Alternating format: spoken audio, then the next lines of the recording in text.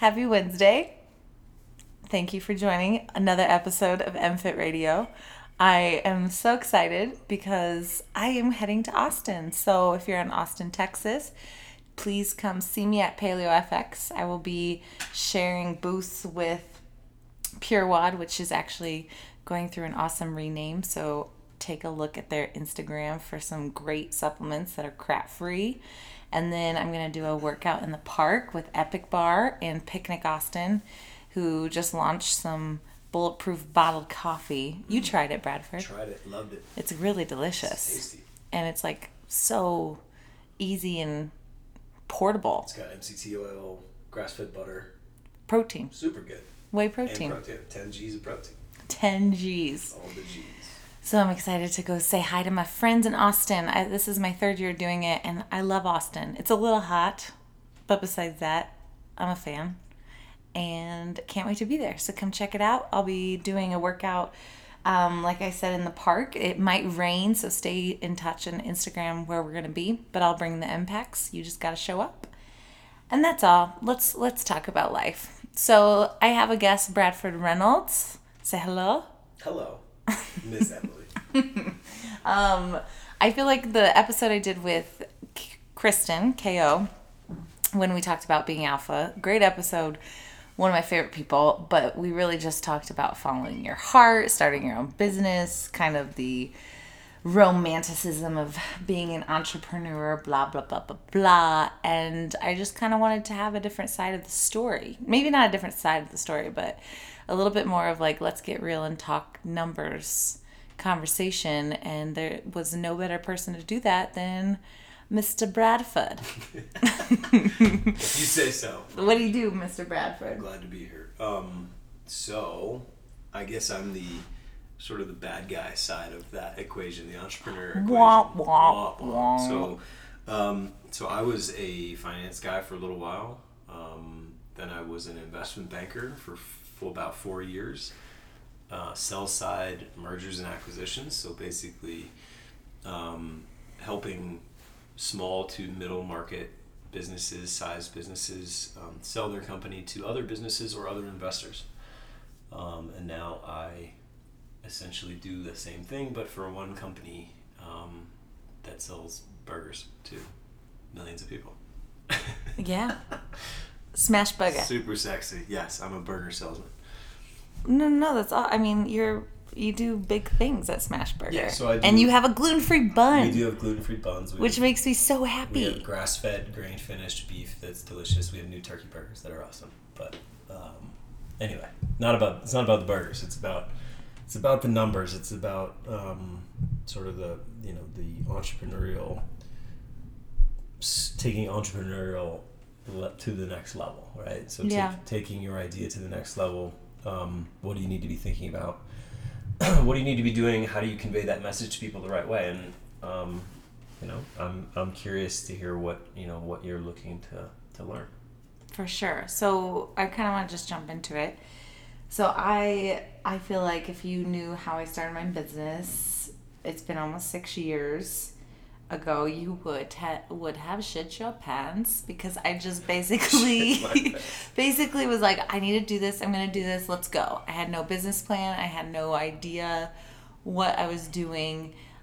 I'm literally the complete opposite of you when it comes to having a plan and a business plan and all that jazz. So for you, do you feel like it's a necessity for someone that wants to start their own business? What's kind of your first step where you think success lies and where it doesn't? Well, I think that's a really good starting point, because it's hard for me to put myself in that frame of mind, because I do come from a more calculated more calculated background. My approach to business ideas and business plans tends to be the sort of the late stage review of the business or the plan or the forecast, the future growth plan of the current existing company. And I think it's twofold. And the first thing is, you never want to tell somebody to forget their idea or erase the whiteboard and start over. You don't need the end goal first, right? You don't need the end result first, right? Investment bankers and investors always think, what is my exit plan, right? That should be the last. If you're thinking about your exit plan as an entrepreneur, you're probably gonna. And you're talking about like, how can I sell this? How can I monetize it? Who is my eventual buyer? Who are the investors for this? If you're thinking about that and nothing else first, then you're screwed, right? It's idea first, concept first. You have to identify a problem that you're going to solve with your idea or your product or your service or whatever you're providing. And then you just have to build something. So, the analogy is that I've been told many times is, entrepreneurs, they jump out of the plane with basically all the tools and materials to make a parachute, and they just figure out how to make it on the way down. If you wait until you have figured out how to build the parachute and whatever, like the plane's already back on the ground, you're fucked, it's over, you missed your opportunity. You just need to jump and figure it out. And that can be really scary for people. And it was, it's been scary for me in my life too. It's probably why I took a more conservative route in that realm of my life. But I think it's like, you have to address, like, what are you trying to solve, right? What is the problem that you're trying to solve? What is the good or service or, what are you trying to build and what does that address? And then you go from there. If you're worried about, what is a banker douche like me going to think about it, right? What is an investor going to think? What is a other strategic player in my industry going to think first? Then you're missing out, right? Because what you come up with on day one isn't necessarily the product that you're going to end up with or the final evolution of your business. Most people don't. I don't know if in this health and wellness industry, that's almost like the opposite problem they have. So we are in this because we want to heal people or we want to help people. And so almost the last thing we are thinking about, right. And this is where we again differ, and this is why I'm so grateful for your help with the things that we've been working on. But the last thing I'm thinking about is how can I make this $1 billion company or $1 million company or $100,000 company? Right. They're just thinking, how can I help this person feel healthier? Yeah. And so it's coming from this place of pure passion, which doesn't necessarily translate into something monetizable or at least something investable. Yeah, I think that makes total sense, and it's an incredible problem to have because in my experience, it is really easy to tell when somebody is passionate about what they do or they're just passionate about making money. In both ways, you can be very successful.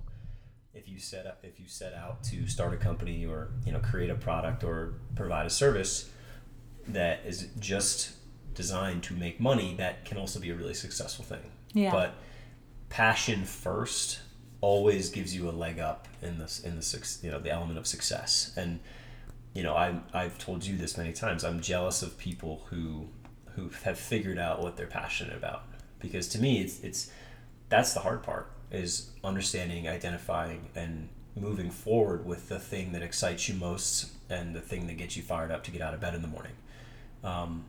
Then the hard part is, how do you monetize that, and how do you create a business around that passion?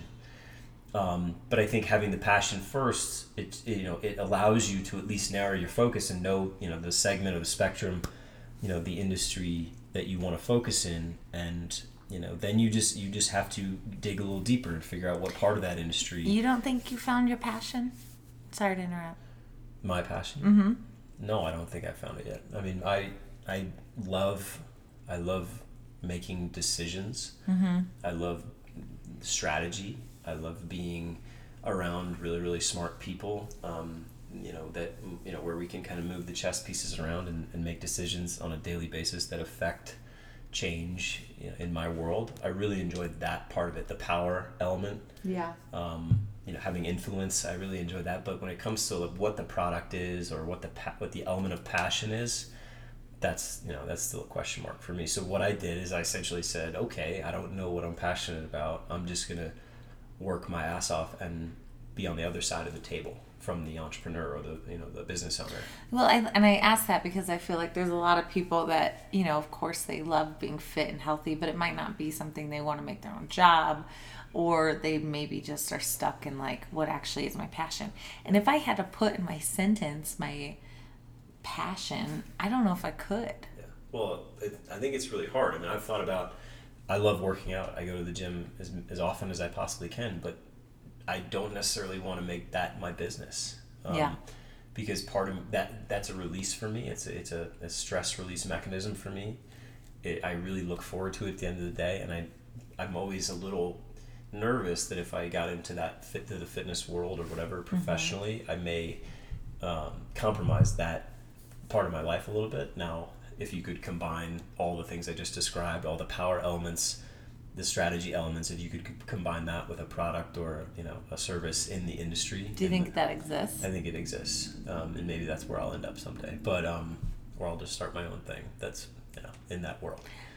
If I only knew somebody who had some influence in that world, maybe I'd be better off. But I don't know what you're talking about. TBD. Do you think did you know that 1 in 3 people are now self-employed? I did not know that. Isn't that pretty staggering? That's a significant amount of people. And I mean, it's happened in like the last 3 years. That's the beauty of, I think it's actually why in my world we see such an incredibly competitive. I was like, that's I don't know that word. Incredible and competitive. Your vocab is stronger than mine, but that was a new one. The competitive landscape for people in any industry right now, I believe, has become way more dynamic because there are so many people that are self-employed. There are, social media tools, the internet, et cetera, have made accessibility of starting your own business, to put it in a very simple way, that much easier. And I think it's an incredible thing, for mom and pop businesses, restaurants, shops, people, who are starting an apparel company or, maybe a workout, backpack, piece of fitness equipment. What a great idea. That's an amazing idea. I think it's, it's a threat to the establishment. Even though I may operate within the establishment, I think it's a good thing, because competition is good. It spawns creativity and innovation, and without that, you have to adapt or die. So I think it's a good thing. And no, I had no idea that many people were self-employed. I know. I love that. It's great. It means that maybe there's going to be better solutions to things like jury duty. Did you know that I get 0 compensation for jury duty and 0 flexibility, and I couldn't even get out of it because of being self-employed? That's crazy. Every employer gets paid or pays their employees if they go to jury duty. That's true. I should write a letter. You just need to create a product that sells itself while you're at jury duty. This is true. Or maybe you already have that. I don't know. The impact. Okay, well, I guess my question is, how does someone who is not comfortable with numbers have a successful business? That's a great question. That can be like pursuing your passion, making your product, whatever it is. Getting your hands dirty for some people can be the easy, non-threatening part of the equation. But putting, pen to paper, actually sketching out your business plan, putting a 2 to 5 year business plan together, and creating, tangible forecasts that are associated with that can be really intimidating, because not only do you have to get into a very granular level of detail when it comes to the thought of your product or your business or whatever, but you have to believe it through and through, right? You can't start putting numbers on a page and be faking it. I mean, I may have done it a couple times in my past, but it was to help people who weren't willing to put the numbers on the page, or didn't really believe in the numbers. And I think that can be the most intimidating part of it, is saying, holy shit, like I started something, I built something, now I have to sell it, right? And I'm really good at, describing other people and other things, but I tend to be really reticent about describing myself and what I'm most proud of or most capable of. I think it's really easy sometimes to talk about other people's things and other people's products, but when you have to describe your own thing and you have to put get the whiteboard out and start sketching out your business plan and putting numbers down on paper, they become real. They become intimidating very fast because it takes it to the next level. I apply this very similar to any sort of workout or any sort of, especially with CrossFit, like the reason I think it's very attractive to a lot of people is because there is such tangible results. So you do a workout and you got this score. You redo the workout, you got a better score. Mm-hmm. But then it's also, once I got through CrossFit a little bit and got through the first initial like, hoorah, like girls workouts, Helen, Grace, whatever it is, after I did it, then those workouts then became terrifying because I was like, I don't want to redo this workout. What if I'm worse? Yeah. And like numbers, that's just how I am. I hate details. Yep. I don't know if it's from just like, I don't know. I hate it. Well, I think, and like I use the analogy of like, you go on a crazy vacation or a bachelor party weekend and you come back and you don't want to look at your credit card statement or your bank statement or whatever. Yeah. Right, because that as soon as you open up that browser and look at the numbers, it makes it real. Mm-hmm. But in my experience, the people who are most successful, whether it's early stage, mid stage, or a well-established company, they own the shit out of their numbers. Right? They've ideated their business plan. They've sketched out their current year forecast or current year budget and then long-term forecast over and over and over again. And they know. How do you forecast? How do you forecast? Yes. Okay. Well, so I use two different terms, right? Is that a ridiculous question? Well, it's broad, but I don't think it's ridiculous. So think about it this way. There's two different. So in 2017 for you, right? Yes. You have a budget, right? Mm-hmm. That's how you should think about it. You have this year is my budget. Next year is my forecast. Budget is real and attainable. Forecast is your goal. Too many times people put their, what I like to call their upside case into their budget, which is if every single possible thing goes right and every marketing vehicle that I'm putting in place hits the way I expect it to hit, then I'm going to hit this number. No, because guess what? Like you have to fund your business according to that plan this year, right? You need to buy inventory. You need to pay your marketing bills, right? You need to pay your people, whatever you're doing. You have to actually achieve that. So this, your current year, obviously you want some upside to it, from a goal perspective, but you want it to be rational and achievable. And at the end of the year, you want to beat it, right? And then you go into next year with some momentum. And so how do you do it? You have to understand your business at the most granular level. When I was an investment banker, we used to go in and we used to meet with companies, and we'd do a 1 or 2 day, essentially a sit down. We would interrogate the business owner, right? Because it was my job to learn every single thing about their story, how they started, how they got to where they are now, and what the numbers look like, and it was our job to help them develop these projections, because a lot of people don't think about that until they're like, shit, I want to sell. What do I need? Mm-hmm. Or how do I grow? What do I need to grow? I want to, whatever, put this down on paper for the first time. And our job was to just sit there and understand how they got to where they are now, what their people do, what their technology infrastructure looks like, what their product looks like, what their future products are going to look like, what the industry landscape looks like, what their competitors look like, and then what their numbers look like, right? And you're sort of just building a story. And every entrepreneur at any stage in your business should think about it as you're literally just crafting a story. Mm-hmm. And you are, depending on how long you've been in business or how successful you are or whatever, you're on a specific part of that corporate timeline, or however you want to describe it, right? When you think about a slide in your business plan or your pitch deck, that's just how you want to look at it. Right now I'm here, and 4 years from now I'm going to be at this point. Which I get that, but as far as like, how do you do it? Yes. Okay. Well, like I said, the first and most important thing is to be willing to dig deep and literally understand every single number and every single component of your business.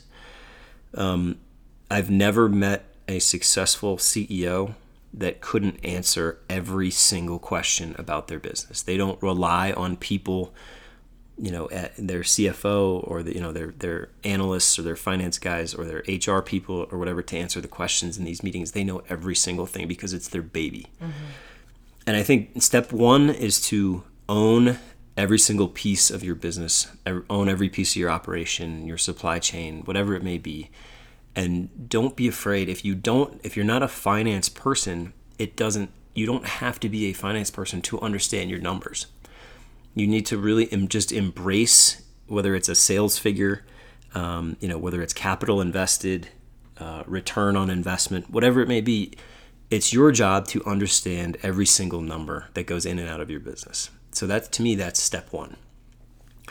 And then, so how do you forecast? Well, I like that what you told me a while ago. You told me, don't be discouraged, because I do think this stuff you can learn. And I have a great deal recently, but you can't learn passion. No. You can't learn having something be your baby and wanting everything in your being for it to be successful. Yeah. You can't train that. So right. It's really just, I think that's a good point, that you might not have to intuitively know this stuff, but right. Well, that's a great point, because people get turned off by this when, if they hear me say this, they may be like, fuck that, I don't care about that, I want to just focus on what I'm passionate about. Yeah. This is, you can just learn this by studying your own business. You don't need to read a book. I was going to ask you don't need to take any books that you like for this kind of stuff? No. Because I know someone's going to ask. No, I mean, if you have, to me, the number one book that you should be looking at is QuickBooks. If you have a little accounting software for your company or whatever, you should just read your own statements, your accounts payable, your accounts receivable, your statement of cash flows, and your balance sheet. Those are the things that are really going to tell you the ins and outs of your business. And literally, that's what it is. It's money in, money out. And it can be a little scary when you don't really know what you're looking at, but it's not that complicated. And the more you look at it, you're going to be like, oh, I see that line there. I know what that number is because on this date we did X, Y, Z. Mm-hmm. And you will gradually become familiar with it. So I think you can learn it, and that's the most important thing to understand. I've never made a product. I've never invented anything. I've never started a company, but I do understand this because I just learned it. Yeah. And I didn't know anything about this when I got into finance. I still have a ton to learn, right? But every day I see something new, and I'm like, oh, I didn't know what that was yesterday. Now I understand it. I know a little bit more about my business today. Yeah. And I think that's what can make this human, right? That can actually make this less intimidating when you just embrace and buy into the fact that, it may look scary, but who cares? It's your own company. Take your time and just build off that. And I think, getting familiar with those, what I just mentioned, those elements of your business, right? The things that may sound technical to begin with, they just sound technical because those are the names that we've ascribed to them as accountants or finance people or whatever. But what it is, it's just cash in and cash out of your business. Yeah. And it's just, sort of the general reconciliation of all that stuff. So, I guess that's the long way of saying step one is to just don't be afraid to learn some of this stuff. Because you may be so passionate about what you do that you're like, I don't have time for this. I don't need to focus on that. That's not important. If I focus on that, it's going to take me away from whatever it is that I'm doing to build my company. I totally understand that. I totally get it. But you don't want to fall into the trap of relying on other people all the time to report back to you or tell you how you're performing. Did you always think you were going to be in finance? No, never. That you just really like numbers? No, I hate numbers. I was a political science and philosophy double major in college. And then this just I wanted nothing. I wanted nothing to do with finance. I just loved the idea of running shit. And it gave me the opportunity. It gave me a crash course it was like a free MBA, mm-hmm. And going back to school and sitting with, dorky kids in classrooms just was the last thing I ever wanted to do. I just wanted to make money and work 14 hours a day. I didn't really want to do that, but I did it anyway. And here I am. Selling burgers. Stop doing that. What else? What else is next? So what, how do you budget and how do you forecast in like the most tangible sense? I just mainly ask forecasting because I think we are in a very, different field, and this is something obviously with MPEC I've learned and have like really actually it's kind of addictive when you get to know numbers, but at the same time, like a lot of the people that are looking at starting a business and doing personal training or doing nutritional therapy, they don't even think about a business plan. No. Like how can they project who's walking in their client or into their gym and who's walking into the office, and how important is that piece of it in order for true success? Well, do you think that's a necessity for the field to be able to forecast? Yes. I honestly don't think it's necessary for success, right? Because you can run your own thing and do your own thing, and you can be successful without knowing what next year is going to look like. You really can, right? You just you do 30 days out, you plan your calendar, you're going to make some money, and you just keep rolling, right? Mm-hmm. So I think that's totally fine. So you don't need this to be successful. But if you want to take it to the next level and you want to grow your company and you want to have a sort of a pre to post look at where did I come from and where am I now, or where do I want to get to, you have to put it down on paper. And I think it helps you run a sound business in the current year that you're focused on, and it helps you set goals that are realistic, hopefully somewhat ambitious, but realistic for the out years. And it allows you to start thinking about, well, shit, if I could do this, and this on this timeline, I can get to that number. And if I get to that number, I can get to the next level. I can take on additional employees, more, investor capital. I can potentially, exit a certain part of my business, or whatever your goal is. You really do need to have it. In your field, different than my field, yep. Why do you feel like most businesses fail? I think most businesses fail because they don't adapt to the changing environment around them. It has changed so much. I think it's like corporate Darwinism. It's like you either adapt or die. You have to be nimble. You have to be thoughtful, but you have to move very quickly. Is it true to say that the last 5 to 10 years has changed way more than the last? Like 1990, 2000. I really don't know, because I wasn't really around back then. But it has to, right? I think maybe it may just be I just think information just moves so much faster than it used to.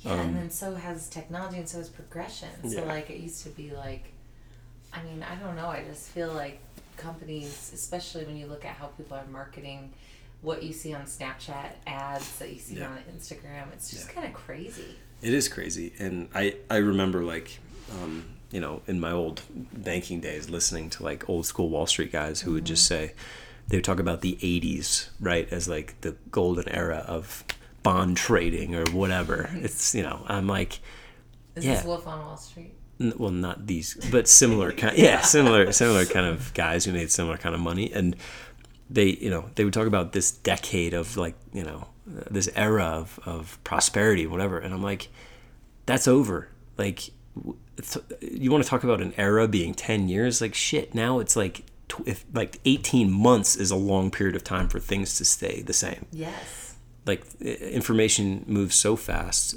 things change so quickly. It feels like government has to be way more involved than they used to be because things are evolving so fast. And industry dynamics and culture shifts and trends and whatever, all that pop culture stuff included, is changing so fast, right? So, everything has to be on trend. Everything has to be on message. Products have to be relevant and the message about that product has to be marketed appropriately to the right group of people. You know, I get exhausted. It's just like, honestly, we are literally being sold something every literal second of our life. Yeah. There's not one, if you look at the way things are marketed in the grocery store, the way they're placed in the grocery store, the way there's so much money going behind selling people shit. Yeah.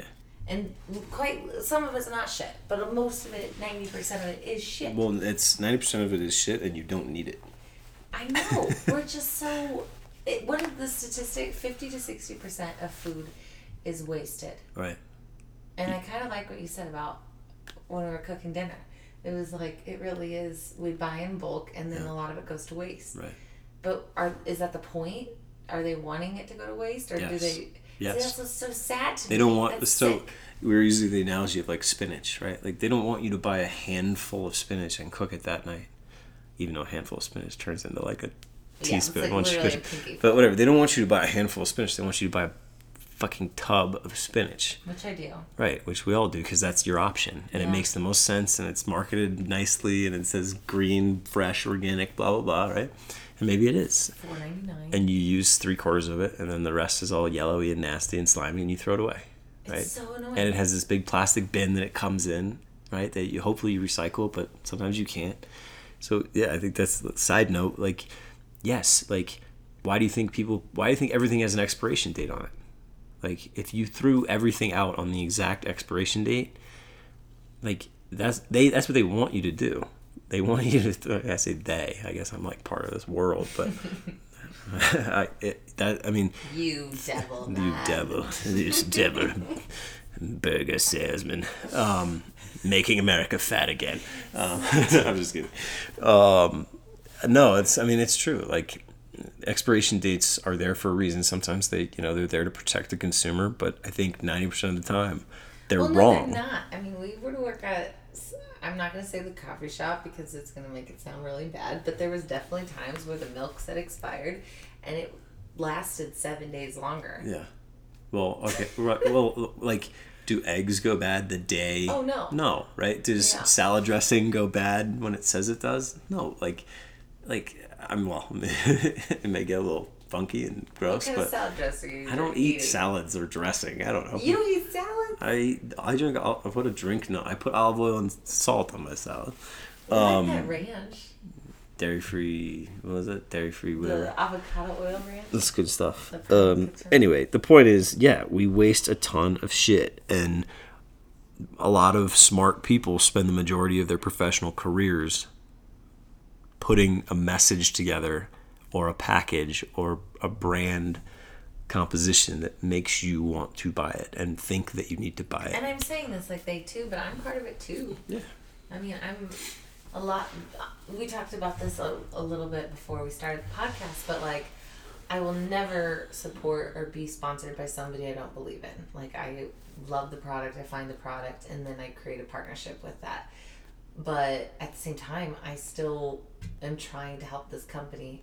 I'm marketing it to people that, and I don't think it's a flaw. I think it's a cool thing because I have great companies and they all are bettering people's lives. But then we see our Instagram just flooded with this stuff. Just crappy, shitty supplements that people buy. Well, it's all, it is. I'm a little jaded, guys, because part of it is this Fit Expo I went to in Chicago. I think that really kind of effed me up. Yeah. With the fitness industry. Yeah, I knew it was okay. I knew it existed. But to be around it again in that much, it made me depressed. It was just exhausting to be around booths and booths and booths of well-marketed shit and people just loving it because it was free or it was, in a pretty package or it said a word like fat burner on it and it's like, oh, done, taking it. Skinny tea. Oh, God, it just makes me so angry and I get really frustrated because there's never an easy fix and, if you're listening to this and you know me, then you know this. But it's just like, why does the brain automatically want easy? Right? Yeah. Is that a fair question? Well, what do you mean? What do you mean easy? Like in what context? I mean, it's goes back to survival. we choose the easier path because that's the quicker way to, conserve energy, and it's a way for us to stay alive longer. And I've never really felt like I've had this issue. Like, I've always wanted something a little bit more challenging, which I'm grateful for. But like, if something's put in front of you and it's like, okay, you have 3 weeks to lose weight, you can do it by taking this supplement that might jack up your liver enzymes and most likely won't be sustainable, or you can do it by going to the gym and changing your diet, etc. How many percentage of people would pick the left? Yep, you're right. And that's frustrating for me as a trainer. I don't mean to vent about this, but it's a really tough work. Like, as a trainer, I get really pissed because I'm never going to make anyone's job easier. Everything's still going to be hard. Well, I think it's natural. Unfortunately, I think it's natural to want to just add more things to your life, right? So it's really hard to take things away. So this is bad for me, or I should stop doing this or eating this or whatever. I need to remove that from my life. I think that is hard for people to do. But just adding a new supplement or adding a new pill or adding a new tea or a food product or whatever, or swapping something out for something else that claims to have a different benefit, I think that's always the easy choice, which is why when you go to these things, right, there's 60 friggin' types of pre-workout, right? 900 different types of protein. Everyone's hawking their apparel and whatever, and it's all about what looks cool, what haven't I tried yet, free samples this, plastic gadget this, right? It's really hard it's way easier to just add or change than be thoughtful and remove things from your life. Yeah. And I really try to, like, if something bothers me, if something is bad and I have a poor reaction to it, or I know it's not good for me or whatever, I just say, fuck it, I'm done. I remove it from my life. And I've done that in many areas of my life, not just in food. But yeah, I think you're right. It is kind of sad, but you have to as a business owner, right, or as somebody creating or marketing a product, you have to take a stance. And I always tell people this, and I'm not a marketing guy, but for me, the most important thing when you're talking about marketing philosophy is you have to stand for something. And you have to put your foot in the ground, and what do you believe in, and how are you going to convey that message to people? I love that Malcolm X quote so much. I don't know what you're talking about. You're so good at history. I feel like I thought you were going to. I feel like he said more than one. He said more than one thing. He said if you stand for nothing, you'll fall for anything. Well, yeah. And it's so cheesy, but it's really true. Yeah. You have to have conviction. Yeah. Whether it's with the food you eat or whether it's with the exercise you do, even if it's, be flexible in the fact that you have to change it, and if you're always going to learn something new that might help you change your opinion. But I also think that's an interesting point, because I met with a prominent marketing firm recently to talk about sort of branding and whatever, and they said if you they were asking me who you targeting, what is your target demo, and your initial thought is, well, it's middle, upper middle class, 30 to 45 years old, and they're like, no, like, you need to be specific. Like, when I say who are you targeting, I'm talking about what specific person, what specific person who does A, B, C, D things in their life. You need to get that granular. Who am I targeting? And then create your message and tailor it to that person, because there'll be like sort of a marketing diaspora out from there. But you can't just cast this wide net and expect to narrow in your focus on your target demo.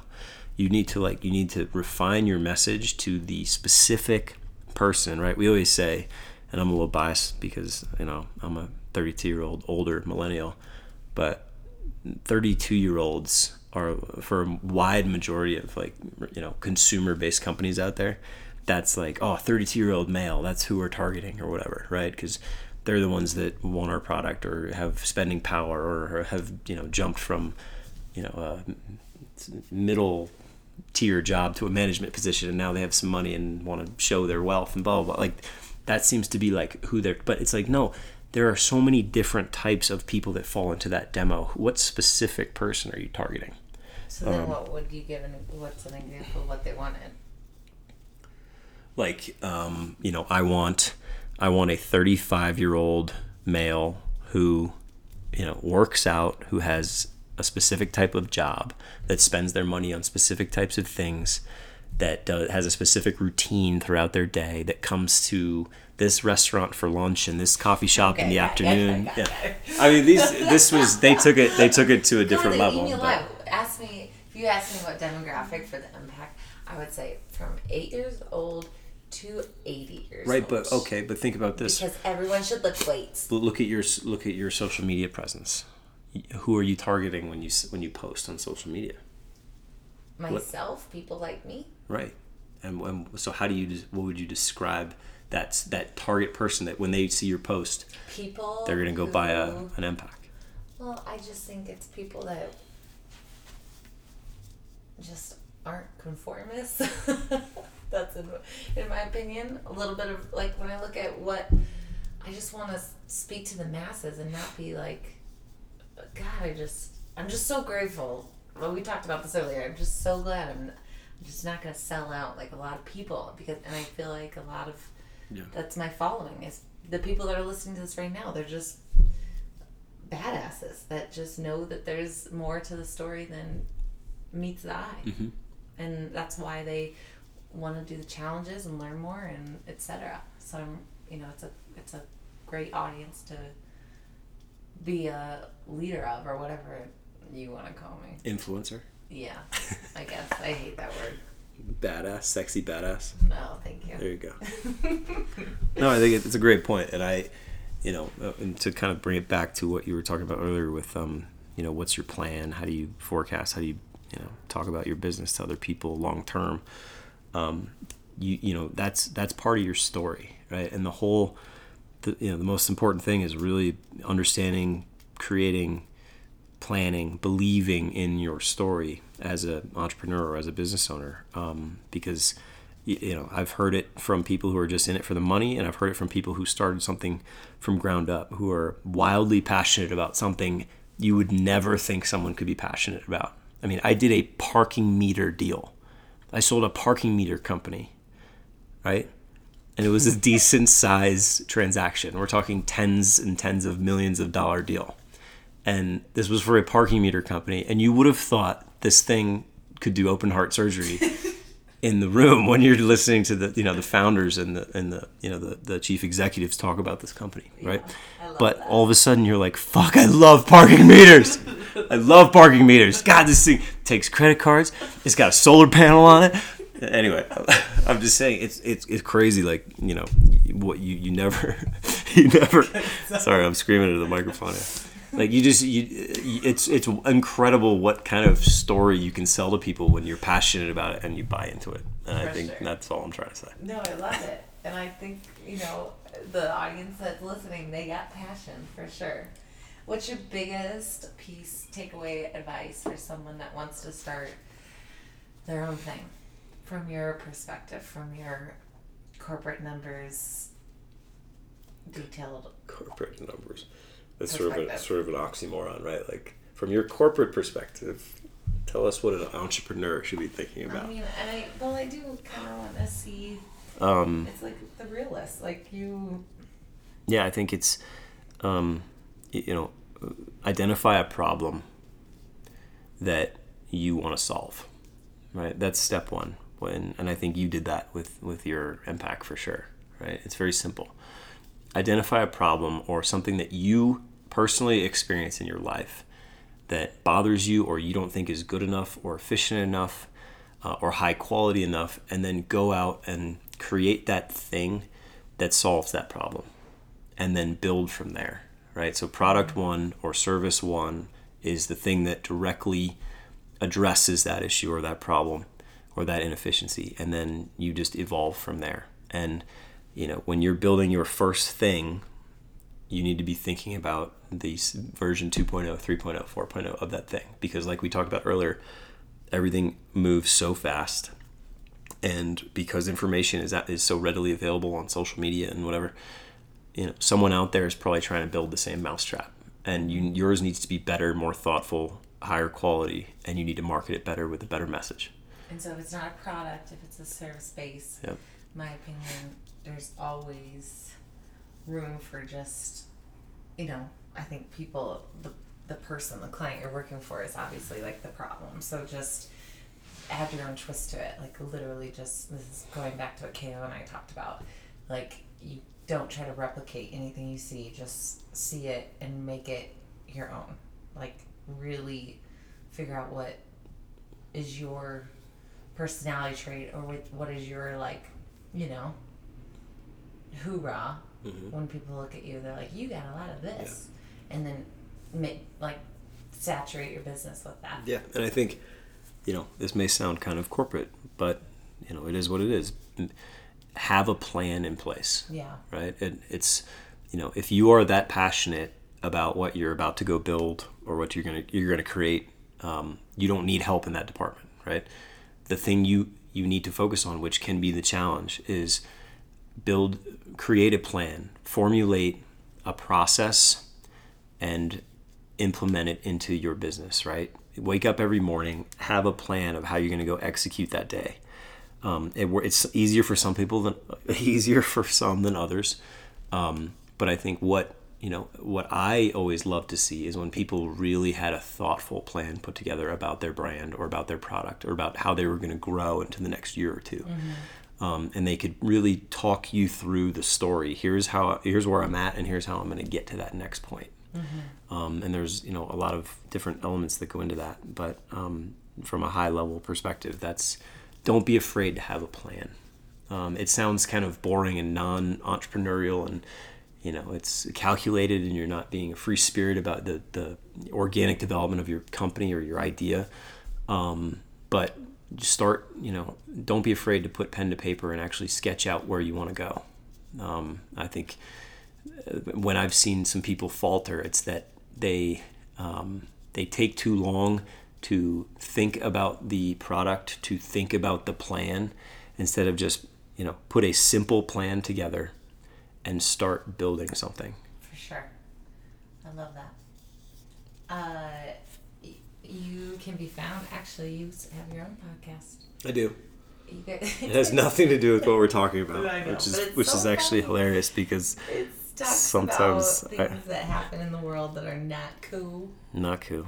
And cool. And alpha. Yeah. And Emily and I share this bond of being obsessed with the idea of alpha versus beta, or what we also call JV versus varsity. We sometimes get in trouble because we both are alpha. The alpha clash. The alpha clash.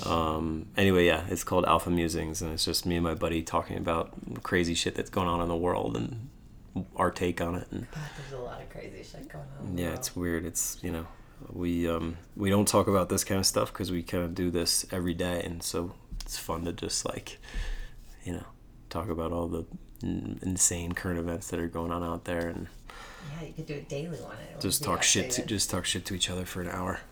That's what you do. Pretty much. Alpha Musings. Yep. You and Hugh. Me and Hugh. Thanks for talking to me about this. My pleasure. It was wonderful. We'll get into more detail next time. Brad the Ford. Yep, that's me. Okay, guys. See you next Wednesday. Later.